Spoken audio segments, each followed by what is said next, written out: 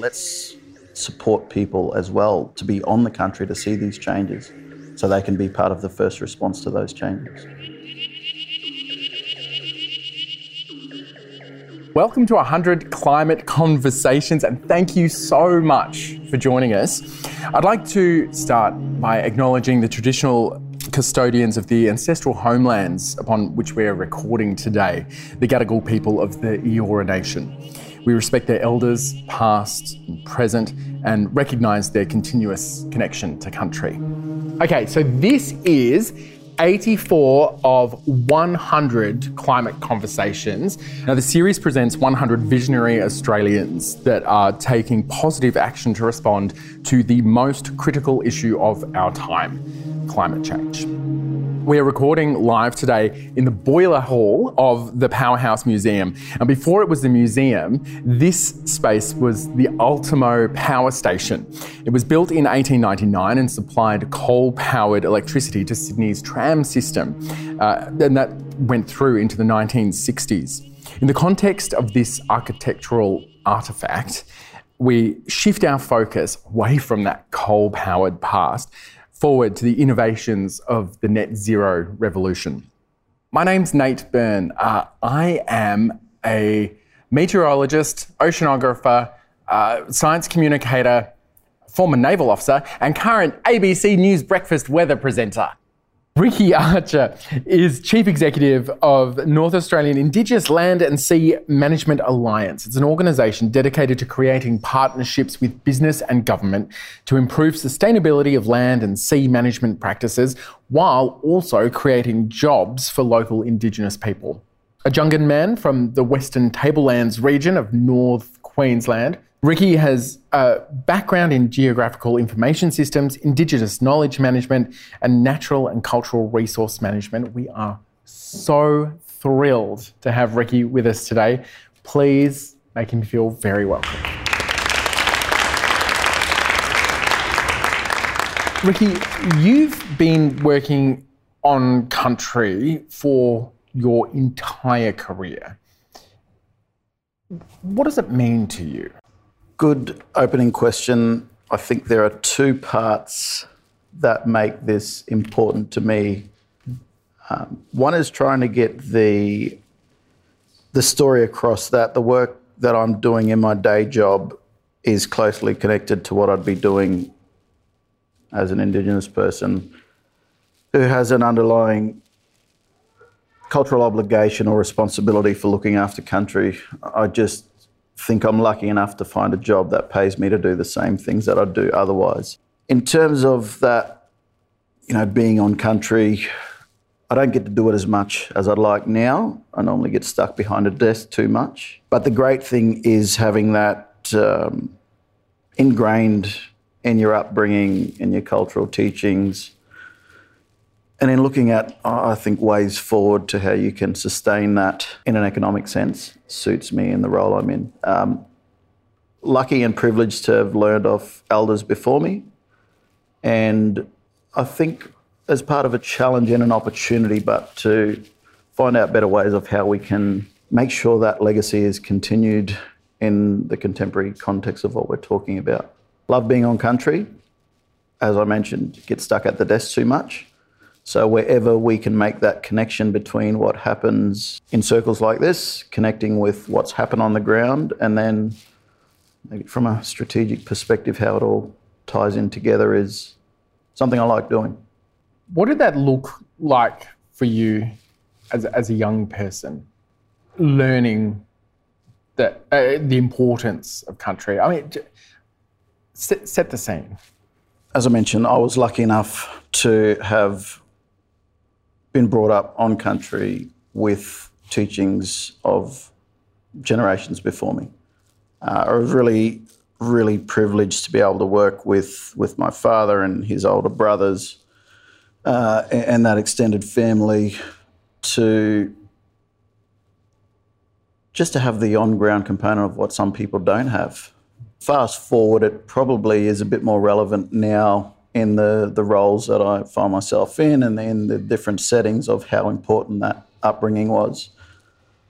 But I suppose from a really basic, perspective, there weren't any secrets about why it was important or what it involved. It was just that was normal. Being on country was normal. You know, we were living in a tin shed with a generator that I had to start and stop every night. A pump down the river to pump water. It was probably full of pesticides and the rest of it, but built some immunity up. But it all kind of came with the package of being lucky enough to be on country.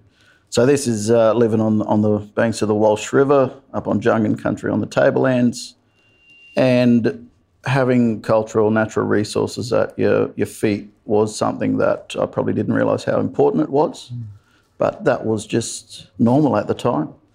A lot of different Indigenous groups and people have different assets at their disposal in terms of the country they live in, or if they're living a long way away from that country, there's a common thread that we're always connected somehow.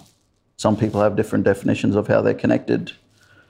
I'm connected in a way that I know no matter where I go in Australia or around the world, that home is on Jungan country and that will never change. So maybe a long-winded explanation, but one aspect, being on country, was normal. Now I wish I had that same amount of on-ground just being on country, but we have to look at opportunities, how we can make sure that isn't lost. You have, for decades in several of your jobs, been able to maintain a connection with country, and it's really informed the work that you've done. How have you seen the conversation about climate change shift in those decades? There would be two parts, I think, that we can focus on in response to this question. And it's something that in my current role at NAILSMA we deal with a lot.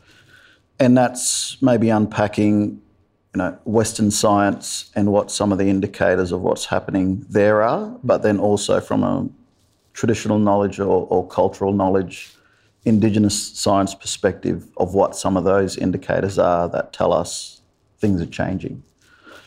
We don't have to go into detail with the science, the data, the evidence, because it's there. What I'm more interested in is how we can add some weight behind cultural knowledge and Indigenous science values that back up what Western science is telling us. One of those examples, say if we've got climate events that cause changes in plants or animals that may be what we call an indicator species. So if a certain plant flowers, that then tells us that triggers another event happening. And that was all part of a cultural system where it was food or whatever it was, to know that when something happens, there's going to be something else that comes from it. If we're seeing changes to our environment that affect that, that means a lot to some people. The same way it would if we had a totemic species that was lost or an iconic species that was high in ecological values being lost. But we don't have as much of that value map from an Indigenous perspective as we do from a science perspective. And I think that's one of the interesting things that I'm keen to look at, how we strengthen in the discussion around climate and what's changing. Maybe some of those other practical examples, saltwater incursion, changing weather systems, extreme weather events, just differences in what's happening on the country. And going back to your first question, the importance of being on country, that's actually something else we forget, is that when you're on country, you can monitor these things ongoing. Whereas if we only, have a visit to country once or twice a year, we're getting that small perspective. So I suppose what I'm trying to get at is show the importance of not only having, well-informed science to help us make decisions in developing policy, etc., but don't forget about being on country and seeing these things happening firsthand. Otherwise, we're going to rely on scientists to tell us everything in the future. Let's support people as well to be on the country to see these changes so they can be part of the first response to those changes. Those changes, I imagine, have been recorded for a long time because they've also had this overlay of the Western calendar on top. So they can say, oh, that thing never used to arrive this early or that late. Are you seeing that? Yes. One of those examples, and to back up what you're saying, is that those accounts of, calendar plants or triggers in the environment, they were passed down through oral histories and written on cave paintings in a wall. They weren't in an archive textbook at the library. And that's part of the difference between how Western science is used to validate something, because it's been documented by 100 scientists before. Whereas, traditional knowledge has had 60,000 years of practitioners developing this knowledge, but it's not held in the same regard as Western science is. And this is not to have a crack at, scientists and the Western science framework. It's yet that there's an underlying opportunity that if you can have both systems better valued, you've got two knowledge streams that should give you a more robust product or end goal. If we could find a system that captures how oral histories and the importance of intergenerational transfer of knowledge is in the climate context, I think we've got more tools at our disposal, to address it. But, an example on our country is, when a certain wattle tree flowers, that tells us that a certain species of fish is right to eat because it's fat. You go and catch a fish, you gut it, it's full of wattles. Makes sense. If there are changes to those regimes or systems and that isn't the case, there's going to be a flow-on effect, not just fish that aren't fat, but people not eating that fish. I like to try and take a common sense approach to some of the things we talk about, and in that example, we don't need science or data or evidence behind it. It's like you catch a good fish or you don't. You've been the CEO of the North Australian Indigenous Land and Sea Management Alliance, which is NALSMA. You just mentioned it before, since 2018. Can you tell me a bit about what is it? What are the goals of the organisation? So to provide the context, NALSMA is about 22 years old now. We're an Indigenous-led organisation, not for profit. We don't receive core funding. We aren't a statutory body in our nature. This provides us, I think, some opportunities to do the type of work we do in the way we do it. So we've got an overarching goal to improve Indigenous livelihoods, but through the land and sea management lens. We've got some core focal areas that we think are sensible ways to reach our strategic goals. At the crux of these focal areas, we want to develop the Indigenous land and sea management sector as a formalised sector, if you will, because it isn't recognised as such now. This is where you see, the examples of Indigenous range of programs across Australia, the work Indigenous practitioners are doing in fire management, pest management, water management, and the like.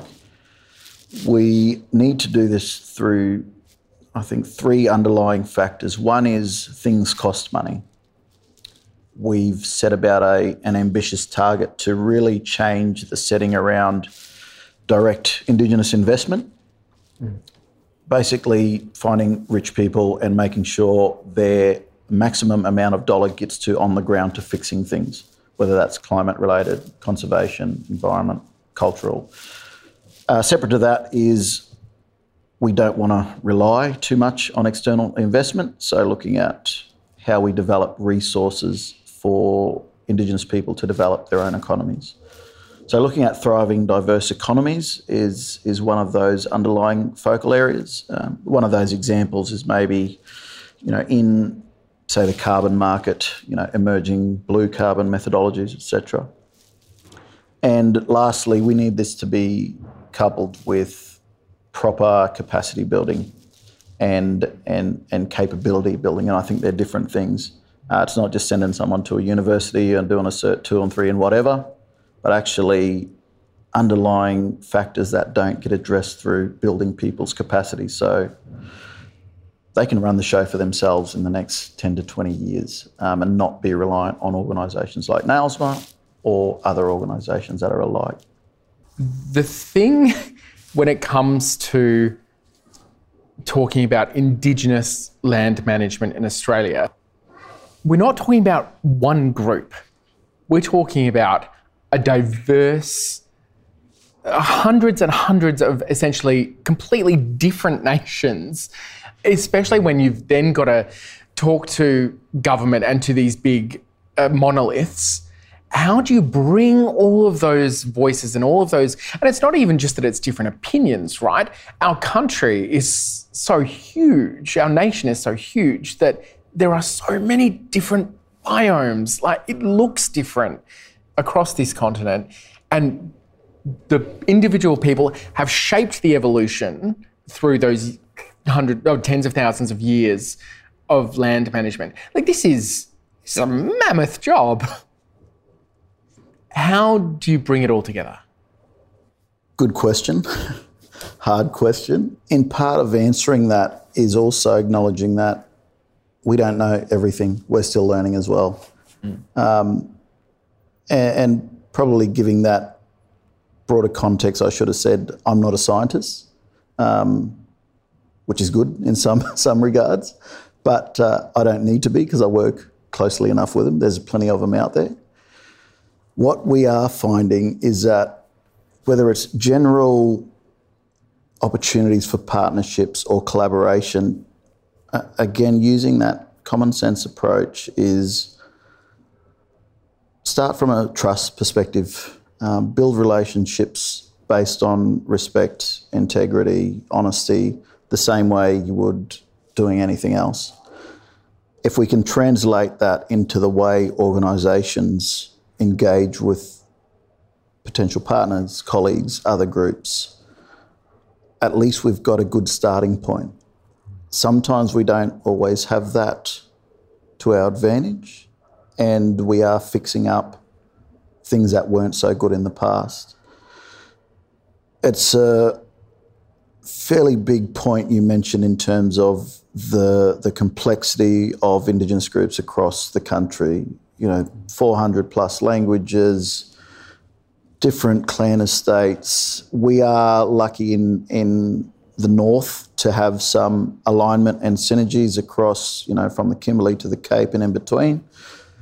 But we also need to look at how we, have that broader discussion at a national perspective. And an easy one, like there are a lot of challenges, but I think an easy one to pick up is that common aspect that Indigenous groups have to look after country. That's at the crux of every group I've talked to around the country in terms of land and sea management, conservation, environmental, ecological challenges, climate. They do it for the same reason. They want to look after country, want to look after culture. Sometimes it's not as clear when we partner with the broader space, corporates, privates, institutions, because they may not share the same values, and that's completely fine. We just have to find the mechanisms that reflect what other people hold as important, and once we make that, we figure out what that is, it's easier then to have that bigger national discussion and that complex discussion. It's not solving all the problems. We can do that in the next 10 years, but at least start on a good playing field. I sense here that there's actually two things we're kind of talking about at the same time. One is land management, which is something that has been done forever in this country, as long as any cultural memory can go. That's the baseline. But now we've got this climate change overlay on top. How are you seeing climate change affecting your work? This question is really important because what leads on from it is something that then enables groups to say what's important to them. Because, so I'll use the North Australian example, but I think we could reflect it to a national scale, is that, remote Indigenous communities across North Australia, a lot of the times climate change isn't at the top of their list of priorities. We hear enough about a lot of the negative aspects and things that are outlined in, say, Closing the Gap, for example. We know, data tells us, Indigenous people are more likely to die earlier, more likely to not get an education, more likely to go to jail than non-Indigenous people. So basically we've got all these bad things there. Then we translate that to the land and sea management subject, and all of a sudden the way caring for country is talked about is it's leading. You've got Indigenous rangers, practitioners leading the way in looking after country. So going back to that, initial challenge is that some Indigenous groups want to have a house before they worry about climate change. They want to have a health system that is appropriate. They want an education system. They want, just basic needs in life met before worrying about climate. I think it's not to say that climate isn't important, because all we need to happen is for something that affects some culturally significant practice or place, and it's at the top of the priority list again. But I think I'd try to ask the public to be mindful that there are some other issues that need addressing in remote parts of Australia, but it's not to say that Indigenous people don't want to be part of solving this climate crisis. They've just got some other things they want to sort out first. Are you hoping to make opportunities for Indigenous Australians in your work? I think we've gone beyond hoping, and now we are testing and developing. Yeah. Reflecting on an earlier question around and giving some outline of the work NAILSMA does, and that point about we're seeing more success in economies that are developed on traditional practices. This is where there's been so much success, say, in the savanna burning, in the carbon farming space. The quick kind of intro to that is, you've got a traditional knowledge management or traditional fire management regime that's been coupled with Western science, had some other scientists throw in some work, and basically fast forward to an approved methodology under the government's, carbon emissions policy. And that now is worth something on the market. For a snapshot of that, it's worth about $40 million across North Australia, and which is through the sale of Australian carbon credit units, and is also contributing to Australia's global emissions targets. Sounds all good. I don't really care about what our global emissions targets are. What's important for me in that aspect of that example is you're giving people the opportunity to be on country, to look after country. There's an income through it. Well, a co-benefit is contributing to lowering emissions nationally and globally. But that's not the main kick. Yeah. The main kicker is having the ability to get out on country, get kids out on country, look after your country, and just be there. And it happens to be based on a closely linked traditional practice such as fire management. So if we could look at other opportunities to replicate that, I think we've got a system in place. So again, when you mentioned, are we hoping for that? We still are hopeful for those opportunities, but we're at that stage where, let's do the on-ground testing. Let's invite partners, invite investment. And I think we can do that in the current context with climate change and using some of these emerging economies to help address climate change as well. So here we're talking about carbon farming. What impact is that currently having across the land and sea management sector? From the perspective of landscape management, what that does, so specifically now in fire management, you see across North Australia there's been a well-established practice in place of burning country at the right time for the right reasons. Mm-hmm. Ultimately, that's then led to a decrease in wildfires that come later in the season when conditions are harsher, temperatures are higher, there's more humidity, and ultimately you're making more smoke, you're killing more animals from bad regimes, and there's more negative effects on bad fire. And look, not to say that some fires need to be done at certain times, because a fire isn't just a fire. There's plenty of different types of fires with different outcomes if you apply them well. I think what we're trying to get across here is that the fires that aren't applied, late dry season wildfires or bushfires or fires that cause damage to either humans, infrastructure or land, are less desirable. And then if we put that in the context of climate change, we are reducing those emissions from having those lower intensity fires earlier in the year compared to those bigger fires. I suppose easiest way to explain it, small fires, small flames, less smoke, good. Big flames, lots of smoke, bad. But again, depending on what country you're in, the people next door, that traditional owner group may have a different regime that works for them and the way they manage their resources, and that has to be respected. But from the perspective of a North Australian economy, savanna burning's been pretty good. Yeah. And we look at ways on how we can improve it and increase output for those same practices. Let's talk the nature repair market. So it's a new initiative from the federal government aimed to reward landholders for restoring and protecting nature. What potential do you see for Indigenous landholders here? I'll pause because I want to say how much of an opportunity this is, but also how many challenges there are that need to be addressed, because I think we can do a number of things through this new policy platform. It's great that we've got a government that have an appetite for nature positive outcomes.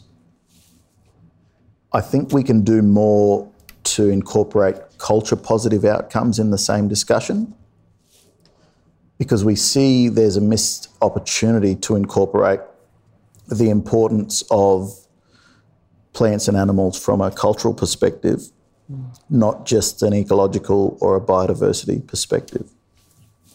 What we are looking at the nature repair market as an opportunity is Indigenous Australians own about almost 80% of North Australia. This is from the 26 degree south line and up, either in exclusive native title or Aboriginal freehold. If we or the government are developing opportunities to look after nature, we should be in the best position because we own most of the land where that nature is. But it isn't necessarily translating to that. So one, we've got an opportunity through, if we look after country, if we protect biodiversity, that there is an economic output in the form of a biodiversity certificate. We don't know yet what that certificate is going to cost, but similar to, say, the carbon market, there's been a developing group of financial experts that figure out how that's done. We know the need is there because there's a lot of corporates around the world that are doing not necessarily good things to our environment, and they want to offset that. If we've got an opportunity to provide them that through a biodiversity certificate, through the nature repair, then that's a good way there, but it's not solving everything. One of the key points within this discussion is let's add some more value around that traditional knowledge component for the way we develop methodologies under the nature repair market. And that's what I'd have as an open invitation to our governments to form those partnerships, as I said, based on trust and respect, not based on data or science or what happens to be in a legislation. So we're looking forward to the opportunities that the nature repair market can bring, but we don't want to fully rely on that to solve all of our problems based on what we've talked about. There are a lot of initiatives going on and potential. Tell us about the eye tracker. What's it doing? Eye tracker is evolving. So eye tracker is short for Indigenous tracker. It was one of NAILSMA's foundational programs set up for practitioners to have that tool to capture the data they needed for the things that they were doing. It was adapted out of Africa, I think, and had been translated then into a tool that Indigenous rangers, practitioners could use to record how they looked after country, how they managed marine debris, how they managed weed spraying or pest management, how they managed the data systems for fire management, for example. We are at an exciting time at NAILSMA where we're entering into this phase of digital transformation, and there's a lot of different organisations, companies now that have set about, a digital transformation strategy. I think half of them don't even know what it means. Well, I certainly don't, not yet anyway. It's, I think, a complicated way to say we need to keep up with technology, but we need to have technology that actually solves problems we've got and we have had for a long time. New technologies to solve old problems, not new technology that creates more problems. We don't need to do that. And this is something that Eye Tracker did. It solved a problem that was there. We don't want to create new problems and then find new technologies to do it. So we're setting out a challenge within this digital transformation phase to see, okay, how do we need to update this? What other platforms do we need to incorporate that we're on the cutting edge of the work we're doing? But we also need to be mindful of, hey, it still needs to do what it was first meant to do. So, look, Eye Tracker is an evolving piece, and we are working with a lot of ranger groups across North Australia to help inform what the future of that looks like. Do you see a future where you're using AI and combining with Indigenous knowledge? Yes, we're lucky enough to have an opportunity through some projects now where we're testing AI, where we're applying it. And we need to be mindful, but that there are some clear expectations set whenever we enter into anything where we incorporate AI.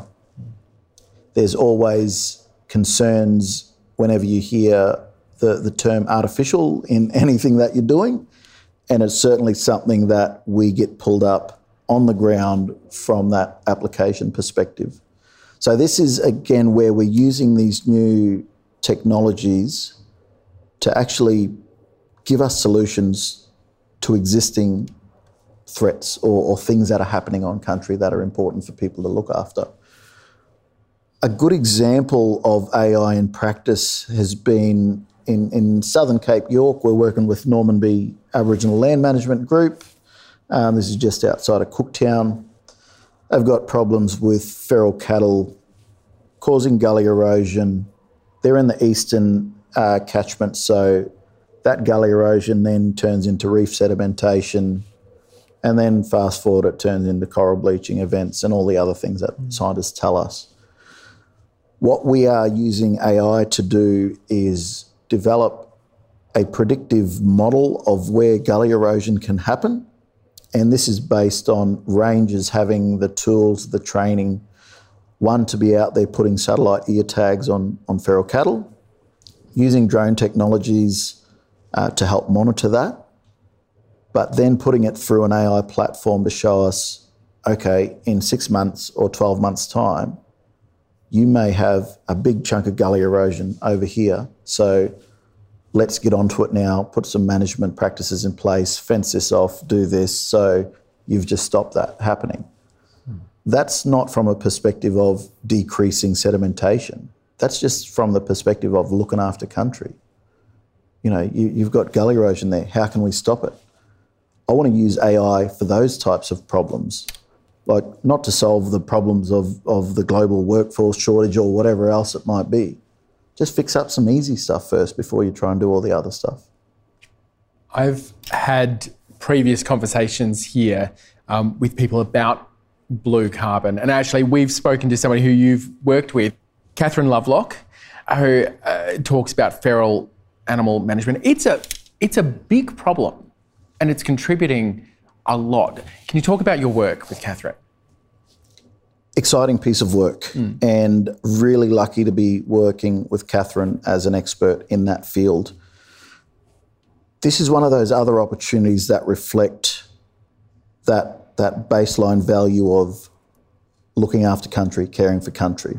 So there's that link straight away. We identify that, okay, Indigenous rangers, people on country have already set about how they can reduce threats to their cultural assets, their natural assets.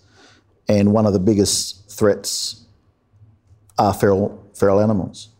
In the Cape, we look at the examples of feral pigs. In the top end, we might look at feral buffaloes. So the example here and the concept is that we get a mob of smart scientists around the place. We look at the different emissions that these animals cause, and we can develop a methodology that shows if you manage them or eradicate them or keep them out of a certain area, there's a scientific equation that says how much we're saving in terms of emissions. And on the carbon market, there is a price for that. So again, it's a good opportunity because the practice in looking after them is easy. Shoot a pig, shoot a buffalo, it's out of the environment. Look, and the realities of feral management, without sounding unethical in terms of the management, that is the reality of feral management in North Australia.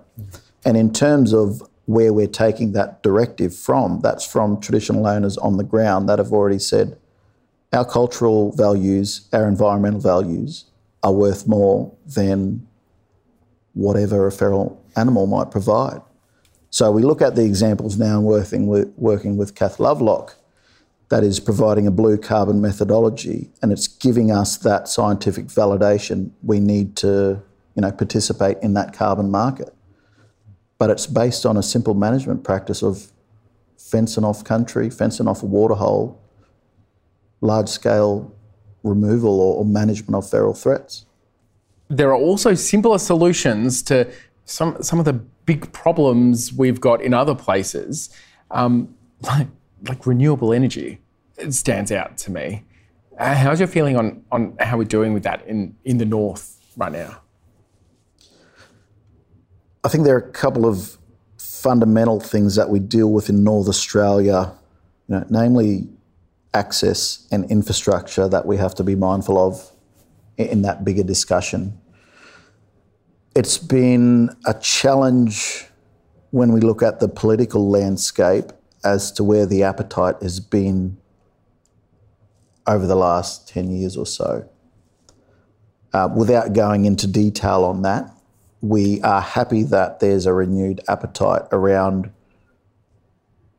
developments and opportunities that align with what people have been telling us on the ground.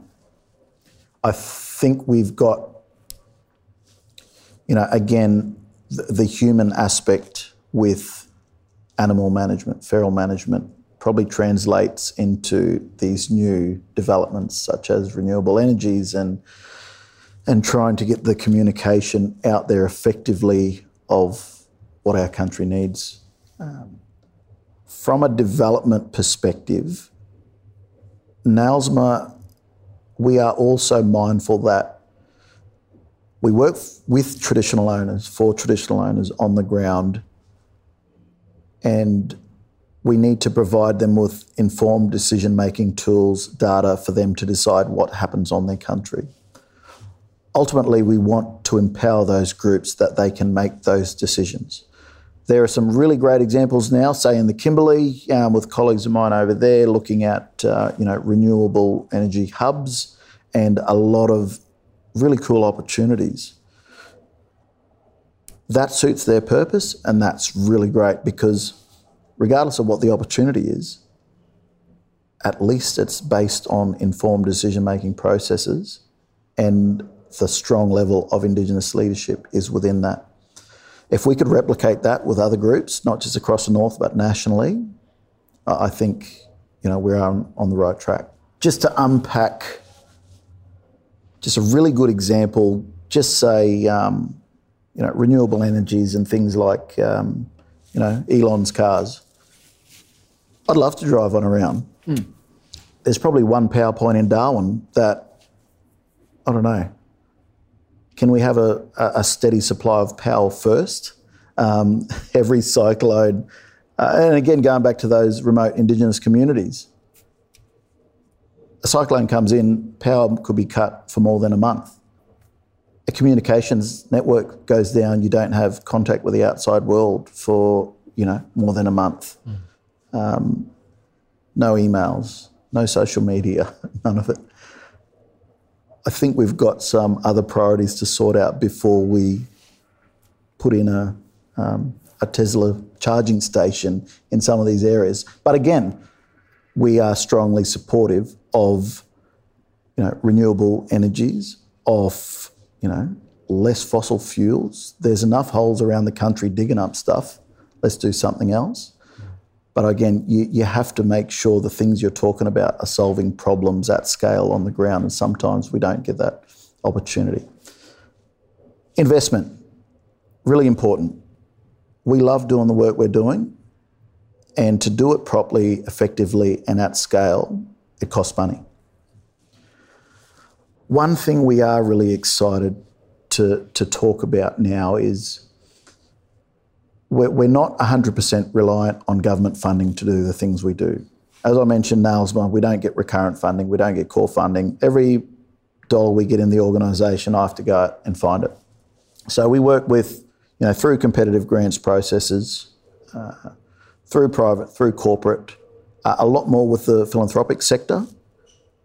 Really good timing now because philanthropists have an increased interest in Indigenous land and sea management practices.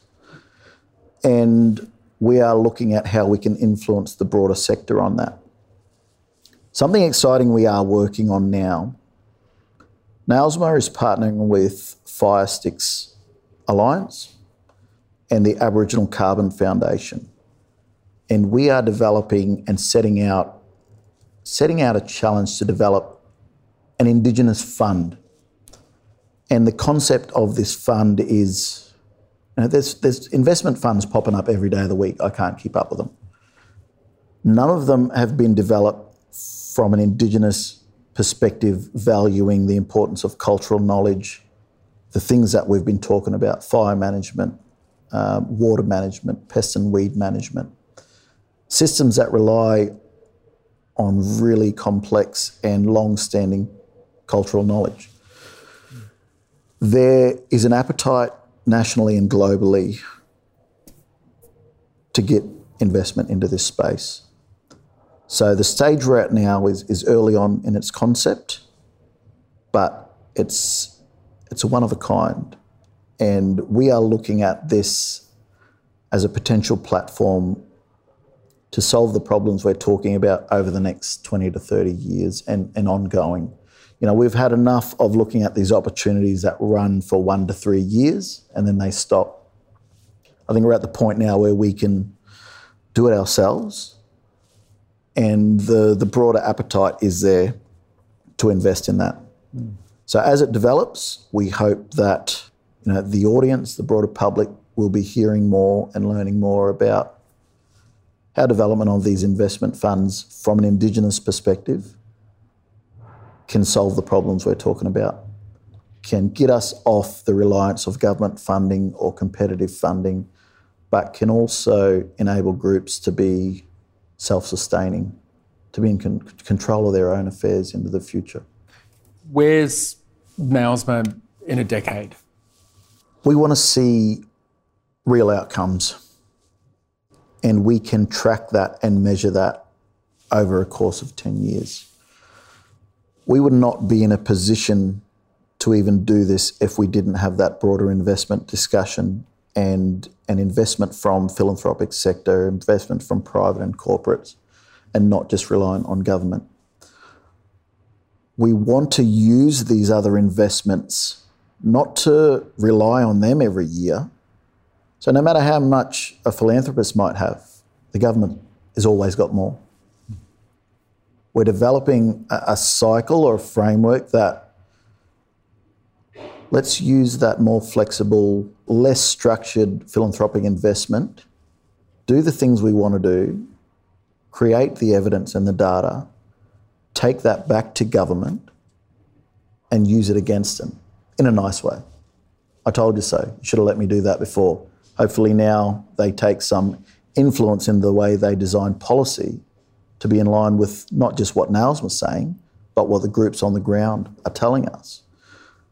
So it goes hand in hand with this broader investment discussion.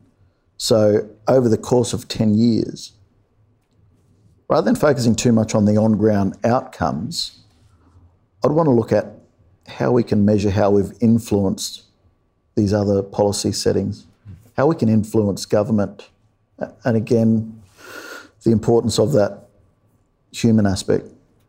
We need to influence people and attitudes, because the evidence and the data isn't doing it. That's already there. Why aren't they listening to it? Mm. And that's what tells me it's not so much a data perspective, it's an attitude perspective that needs to be changed. So short answer to that is I'd want to change people's perceptions in 10 years, change their attitudes, change the way they look at the work Indigenous groups are doing. It's a hard question because there's a lot of different answers we can say. I guess what I'm getting from it though is look after the land and the sea country and look after the people, listen to them, and we might have a shot at fixing some of this. Yeah, well, there's been that well-established notion that you look after the land, look after the country, it'll look after you. And that's something, again, that's one of those ingrained values in all the different groups I talk to around Australia, the different Indigenous groups, different clan estates, is that underlying obligation to look after country. Because if you do it properly, there's a return, it'll look after you. Ricky Archer, please join me in thanking him. To visit the 100 Climate Conversations exhibition or join us for a live recording, go to 100climateconversations.com. Now, records of the conversations will form a new climate change archive preserved for future generations in the Powerhouse collection, which has over 500,000 objects that tell the stories of our time. You can see more from the museum at Powerhouse on Twitter and at Powerhouse Museum on Instagram and Facebook.